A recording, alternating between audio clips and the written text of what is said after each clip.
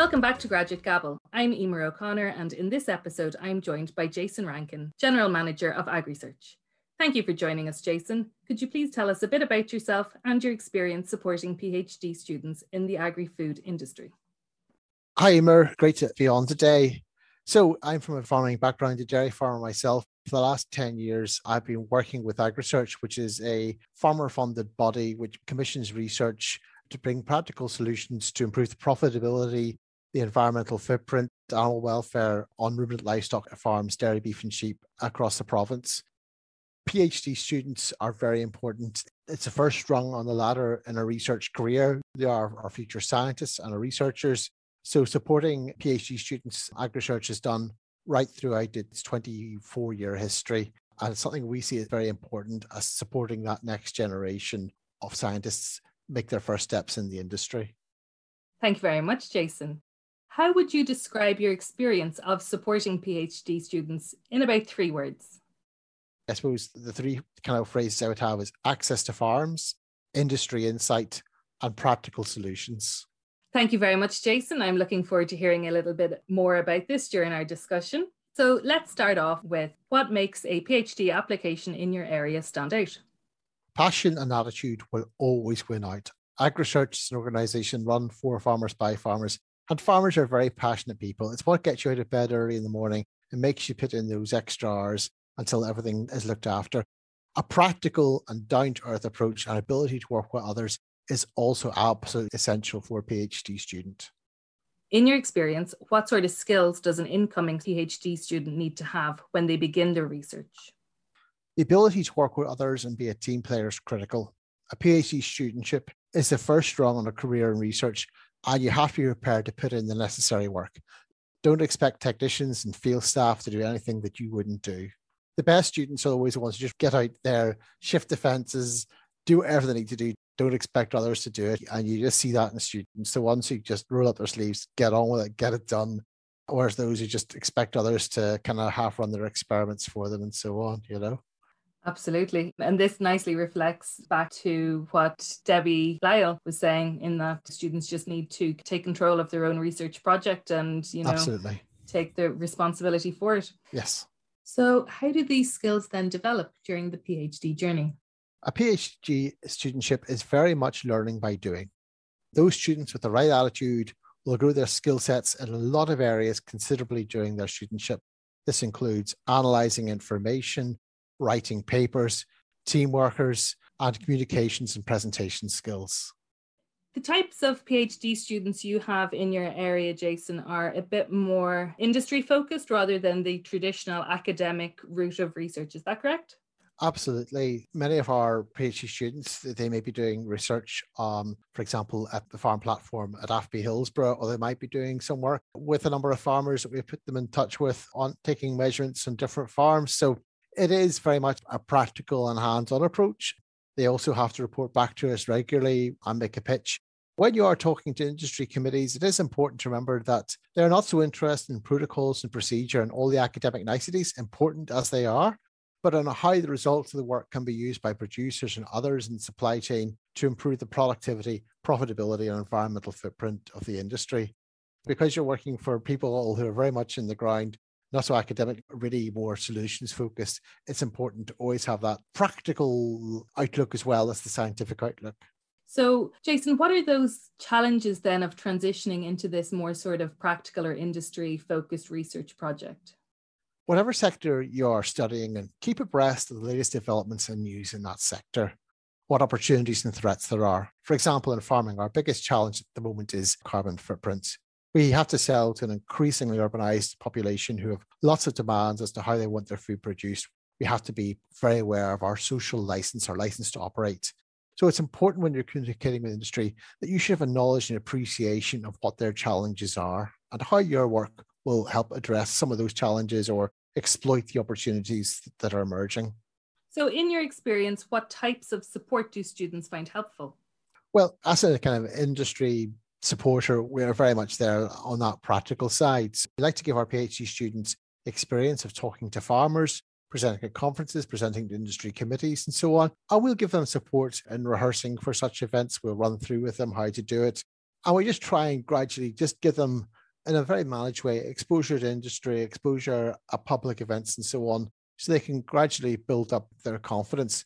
But also quite often where students perhaps need to do a survey or perhaps need to do some work on farms, we can then also help liaison with progressive farmers that we work with in many different projects and help put them in touch with people, with farmers and others in the industry who can help them with their studies. So it's very much that introduction services we can offer. That sounds excellent. It sounds like you've got an all-encompassing support system and networks built up over the years to really help your students. I think that's one of the things in Northern Ireland. We're a small place in the agri-food. Everyone knows everyone, and I think we're a well-connected industry. So if we can help them build up those contacts, that's all for the best. It sounds like these relationships really benefit both your students and your industrial partners. Absolutely. That's what we want. It's all about win-win. It's all about working together. So that's what it's all about. That reflects what Debbie was saying about the changing nature of academia and where you go on in your studies or career after your PhD. And it is more about a collaborative environment nowadays than the traditional sort of academic isolated away off on their own. Yeah. So how would you describe your experience of supporting students throughout their PhD journey? Generally very positive. PhD students are our future scientists. The world and the agricultural sector in particular really, really needs good scientists now more than ever. And the real reward comes when you see them making a positive impact, A, through their studentship, but B, later in their career in the industry. And that's where you see the reward. Those guys go on to make a really positive contribution in the future. So following from that, Jason, where have some of your students who have been supported by AgriSearch ended up? AgriSearch is former PhD students in many leading roles in the industry, leading researchers, nutritionists, advisors. This includes the head of AFBI Hillsborough, another leading scientist there. The head of genetics at ICBF, Andrew Crummy, is one of our former students, leading roles in CAFRE and many of our agri-food companies like Fane Valley and Moy Park. And indeed, the recently appointed chairman of the British Veterinary Association in Northern Ireland is a former AgriSearch PhD student. So they really are in a lot of leading roles across the industry. That's great. Once a PhD student has finished their research in the area, you still maintain contacts and maybe build up networks with them, and they go on in later life and support other students coming through.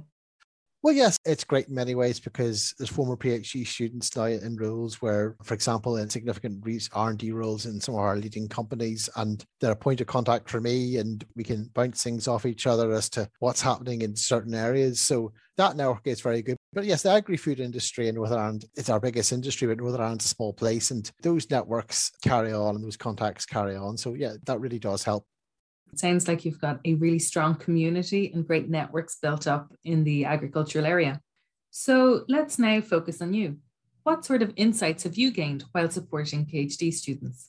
I think the importance of a really good science-based degree is important. So that's something to bear in mind. But I think even without that, be people who haven't had that ground, listen, if you've got the motivation, if you've got the will, if you've got the wherewithal, you'll get there. And I think it goes back to what we said earlier, those who take charge, those who take responsibility, those who seek out the help that they need rather than just sitting and waiting for something to come to them will always do better. And it's always reinforced my opinion that attitude and a little bit of passion are the secret to success in any avenue of life. And academia, science, and PhD studentships are absolutely no different whatsoever.